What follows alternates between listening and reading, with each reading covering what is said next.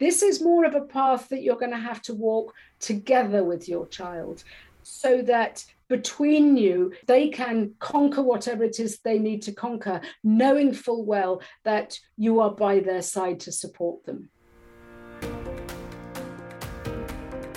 Hello all, I'm Carmelita Tu, and welcome to Know Them, Be Them, Raise Them, a show to help busy, mindful, growth-oriented moms stay informed and inspired as they navigate their daughters' tween and teen years. Tune in each week to hear from experts, authors, moms who've been there, and hear a curated selection of articles, read with the author's permission, of course. If you like what you hear, or you find something helpful in the podcast, hit subscribe or follow, tell your friends, and leave a review on Apple Podcasts or Spotify. I would so appreciate it. Before I head into today's episode, I do want to mention that I'll be talking about self-harm from an educational perspective. There are no personal stories or graphic experiences, but we do discuss what it is, why it happens, and so on. For some, this might be difficult, or you may choose not to listen to this around young children. I encourage everyone to assess their situations, take care of yourselves, and if you need additional resources, head to NAMI.org, the National Alliance on Mental Illness, that's NAMI.org, or check out the Crisis Text Line at crisistextline.org. You can also check the show notes for these links. So I don't think I'm alone when I say that self-harm is the kind of topic that you know exists, but you hope you never have to deal with directly as a parent. It's frightening to think about your tween or teen hurting themselves on purpose.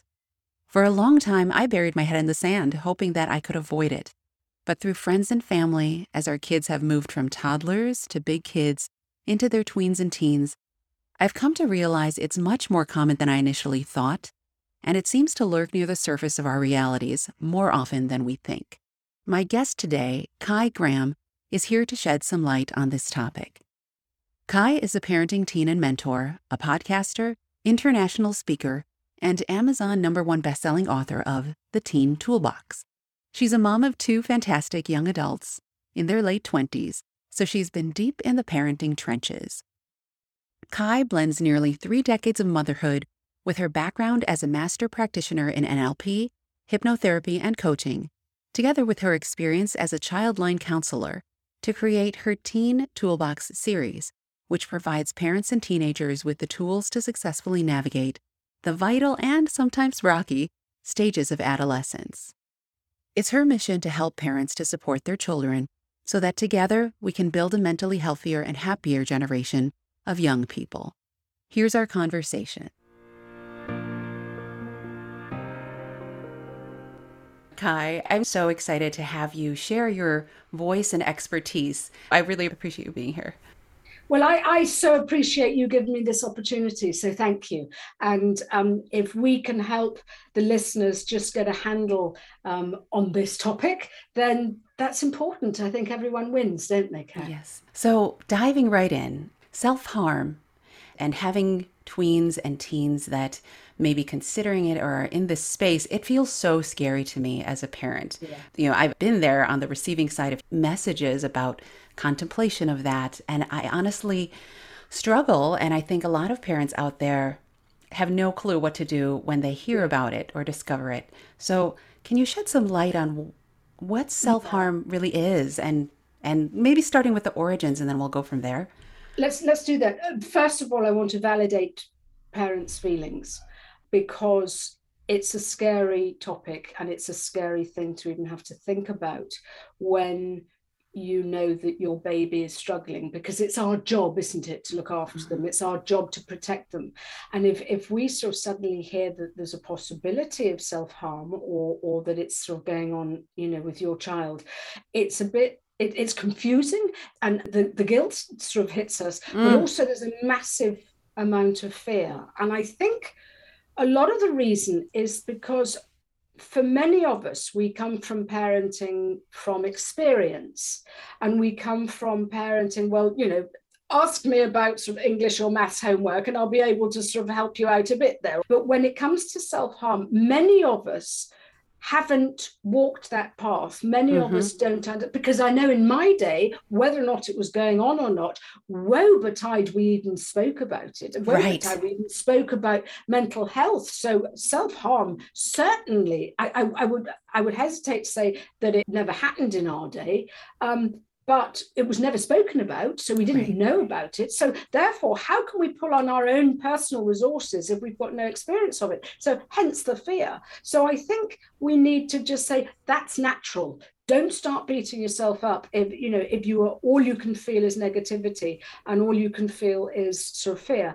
What I would say is, let's flip this totally. If you hear that your child is contemplating or is self-harming, there's a massive positive here, is that you are now let into their world a little bit more. And now you have the opportunity to support them. Because if you didn't know about it, you wouldn't be able to support them. But now you do know about it, then there are things that you can do.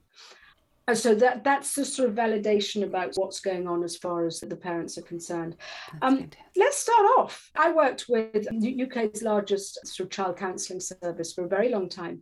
And their definition for self-harm is hurting yourself or damaging yourself on purpose. Right. Self-harm could be cutting or bruising or hitting oneself or burning oneself. There are other schools of thought, because if we go back to the sort of definition of hurting yourself intentionally in some way, it could be eating disorders, because we're sort of hurting our body by controlling food. It could be drugs, it could be addictions, it could be alcohol, it could be smoking. It depends what sort of school of thought you're thinking. It could be intentional, quite bad risk taking. It's basically when your child is behaving in a way that is detrimental to their well-being, I think. So let's think about that. Anyone that is self-harming is hurting themselves to make themselves feel better. That doesn't even make sense, does it? Right. But that's what's happening. And so really, when I speak to kids and I'm going, what's motivating this? They are just trying to put the brakes on. They're just trying to stop the chaos in their head. There is so much emotional turmoil going on. It's a bit like a runaway train that they can't stop. They can't stop this bleak, dark feeling.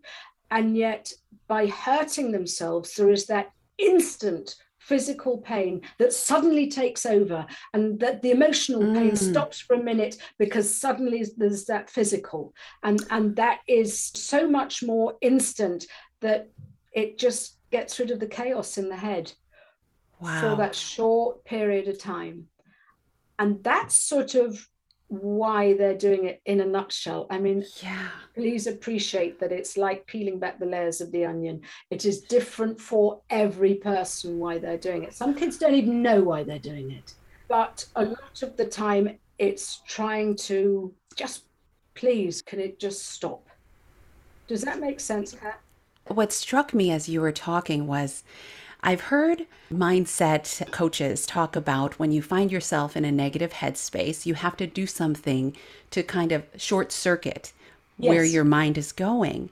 And of course, there are healthy alternatives that adults are encouraged to use, like taking a walk or exercising or doing something else.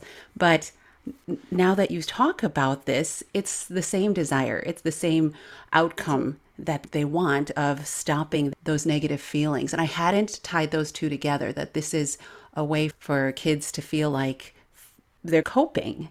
Yes, it is. Well, that's the thing. It's a coping strategy. And when you actually go onto sort of websites or child forums and kids are sort of saying, I'm really struggling, I'm having a really hard time, I can't deal with this, the stresses are too much. And the answer is, well, what are you doing about it? Well, some people are writing journals, some people are going for walks, some people are self-harming. Well, hang on a minute, as an 8-year-old, let's say, or even an 18-year-old, well, I've tried journaling and that didn't work, and I've tried walking and that doesn't work. I'll give self-harm a go. No. And this is why when I said there is a positive for parents if they find out that their child is self-harming, is that they can go, hang on a minute, you're trying to interrupt one cycle, but with in air quotes, solution that actually is also hurting you. So let's see if we can do something differently. In NLP, we call it a pattern interrupt. So they are interrupting one pattern, one cycle, trying to stop the pain. But it's sort of misinformed, and it is not the solution. It's not the answer, but it's one way that some kids find it just stops all the other rubbish. Really, it's ironic and hard, isn't it? Yeah. What I love about this perspective on self-harm is it encourages, I would think, parents like myself to be more compassionate and empathetic as opposed to angry, which I imagine is a common response. Like, how could you want to do that? It makes no Oh, sense. so many parents have just sort of said, well, I've just told them to stop, for goodness Yeah. sake, I've ordered them for, and the thing is the child's not like, oh, thanks, Dad, yeah, I never thought about that. I mean, kids want this to stop, but what we need to do is we need to come, as you rightly say, we need to come from a place of compassion, and we need to understand what's going on. We Mm, probably don't understand terribly well because we haven't been through that sort of that cycle or that experience personally. So we need to be able to understand what is going on in your child's mind. And ultimatums will not get you what you're looking for. So it's a matter of working out how you can best support your child mm, and working out the whys. Now, why they're doing this. There was a survey, and basically kids were asked, what are the top 3 reasons for self-harming? The first one was low self-esteem, which covers a multitude of issues. mm, mm-hmm, The second one they said was because they were being bullied. mm, And the third one was because they said they had depression. Now, I'd just like to sort of do a sort of caveat here. Depression, this was the kids labeling it. What we have to remember, because I have heard from so many young people, and they say, I've got depression. I'm depressed. I've got depression. I go, right, okay. Have you been diagnosed? And they go, oh, no, I haven't been diagnosed, but I just know. mm. And the thing is, I think what our kids need to understand is that they might not have depression. They might have just had a really bad day or a really bad week, or Mm. it's exam season and they're having a really rubbish month. Yeah. Because I think the thing, as soon as we hear labels, we start listening to them. So Mhm. I think if a child sort of comes up to me and sort of goes, I'm depressed and therefore this is happening, I have to call them out on it and go, well, maybe this isn't quite right, but let's dig deeper and see why you're feeling so rubbish at the minute. So it's just trying to understand what is going on in your child's world and what is sort of triggering their need for this coping strategy. And more to the point, once we are sort of start understanding, how do we start understanding is quite important. Mm. And the Mhm. Mhm. fastest way to do is to start talking with your child, Mm. is opening up that dialogue. And that you really ought to stop with this. Don't you realize it's just not the solution and it doesn't help? It's more to the point. Let's sort of start asking questions a different way and making fewer ultimatums and going, I know about this now. I'm so glad I found out, whether or not your child opened up Mm. to you or you found out from a different source. And it's basically, what do you need from me? Mm. How do I support you? How do I help you deal with this? Because self-harm is a lot about control. So much stuff is out of control, but they can control this. Mhm. And it's just being open and listening to what they have to say, because some Mm. kids might need practical space, or practical support.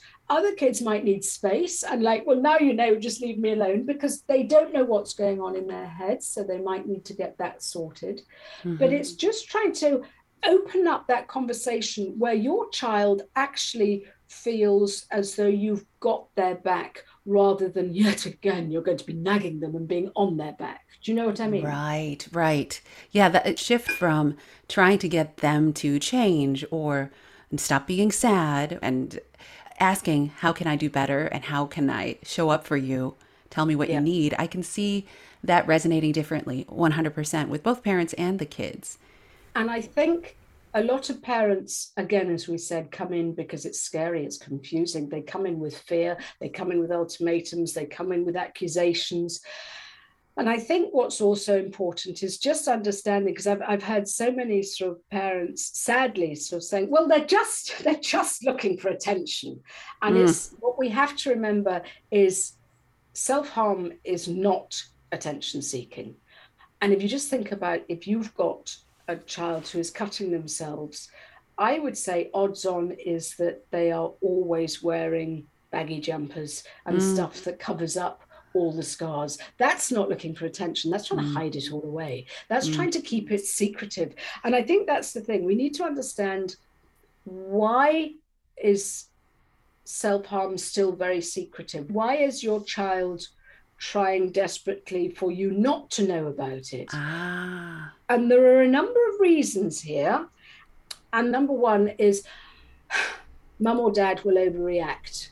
And actually, that's the natural response. It's like, hang on a minute, you're hurting yourself. And oh, it's just, this is just alien, unless, of course, you followed that path yourself. But I'm talking to the masses that probably haven't here. But the child is worried about mum and dad overreacting because they know that it's not right. They know that it's probably not the best solution, but something inside them that your child is sort of still driving them to do this because they haven't found another solution yet. So we need to address that instead of going, we need to sit back and remove our own ego, remove our own emotions. This is, forgive me, parents, this is nothing to do with you. This is about your child. The second reason is the kids are saying, I don't want to cause mum or dad or whoever the significant parent or adult is, I don't want to cause them any more pain. We shouldn't be putting that responsibility on our children. I'm struggling. I've got all this going on in my world, blah, blah. And the last thing I want is to make mum and dad upset and make them feel bad. That should not be our child's responsibility. It is our responsibility to manage our own emotions. So the first thing that I would suggest, if you hear your child is struggling, is self-harming, whatever, is pull yourself away from the situation and practice self-care, breathing, belly breathing, or whatever it is that helps you ground yourself and become more grounded, I think is the right word. It's just to allow yourself to go, okay, let's assess the situation with less emotion. How can I support my child with a level head? And that's what we need to do. Please don't put another thing for your child to worry about. It's important for the parent to go, okay, I've got this. Right, okay. It's not about me. I can go and have a meltdown later. I need to sit down and support my child as best I can now. And that's the thing, because we can't blame our child for bad behavior, in air quotes. We can't, if we start judging, it's just going to add to a more negative situation. So I think the thing is self-compassion, not, oh, well, I've failed as a parent. It's no. I found out and I can step up now. And as a parent, I can do something about this so that I can best support my child in the way my child needs me to support them. Because suddenly, sometimes your child sort of hits a roadblock or a stumbling block, you roll up the sleeves and you think, right, I can sort this.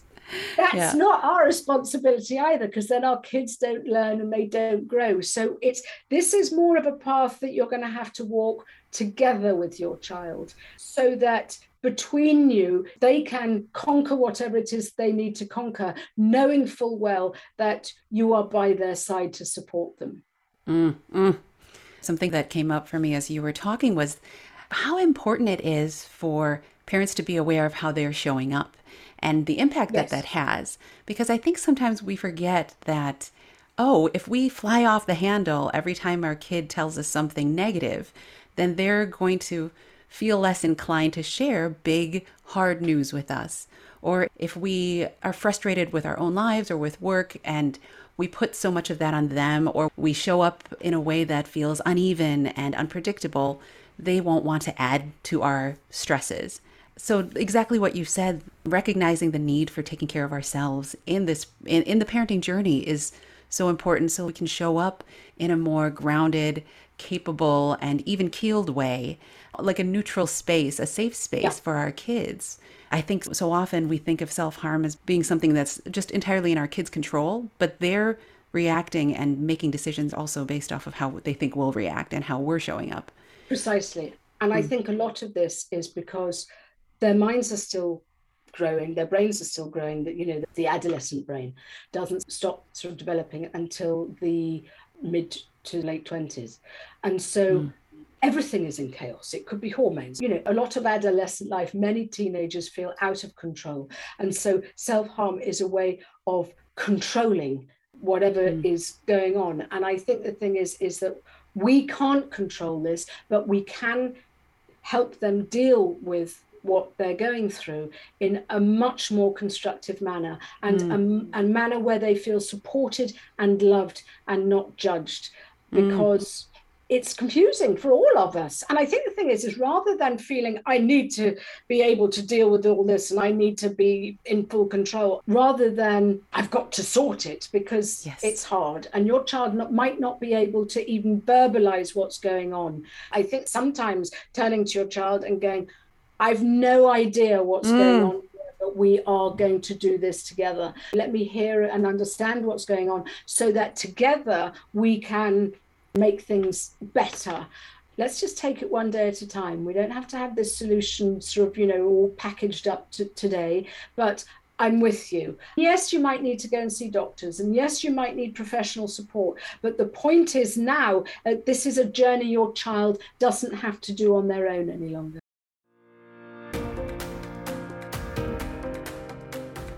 What a powerful conversation with Kai. And I'm stunned by how much I learned and how many nuances there are to this topic. In a separate episode, Kai will dive a bit deeper into how parents can show up for their kids, the warning signs to watch for, and healthy coping strategies, so keep an eye out for that. But here are my top takeaways from this episode. Number 1, self-harm, put simply, is harming oneself on purpose. It can manifest in many different ways. We most often think of burning or cutting, but eating disorders and self-destructive behaviors, such as drugs or intentionally making bad decisions, can also fall under this umbrella. Number 2, self-harm is a coping mechanism. It's essentially a pattern interrupt. It short-circuits the internal pain for a moment. To end self-harm, we have to identify what's motivating it and help our tween or teen find healthier ways to cope. Number 3, self-harm is not attention-seeking. Number 4, if you discover that your child is having thoughts of self-harm or has engaged in self-harm, it's natural to experience feelings of guilt and shame. Instead of beating yourself up, consider the discovery a positive. It's an opportunity to support your child. Number 5, ultimatums, guilt, and anger will not get the self-harm to stop. Instead, aim to come from a place of compassion and support. You can say, I'm so glad I know about this. What do you need from me? What can I do to support you? How can I help you with this? Be open and listen. The goal is to get to a place where they see you as having their back.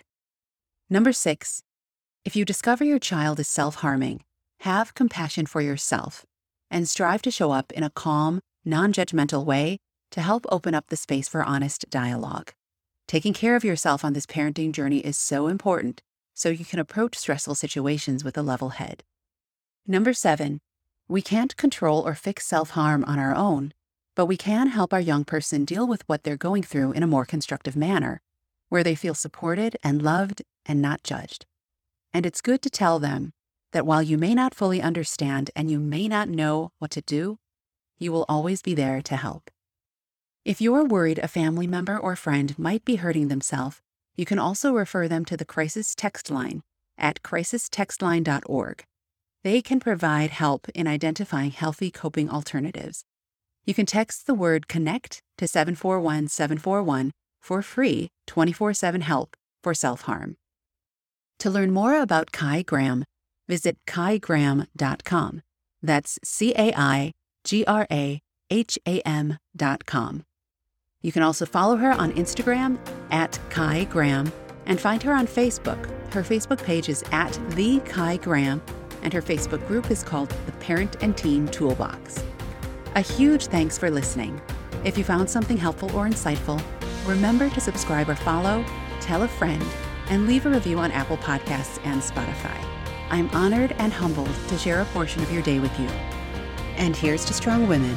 May we know them, may we be them, and may we raise them.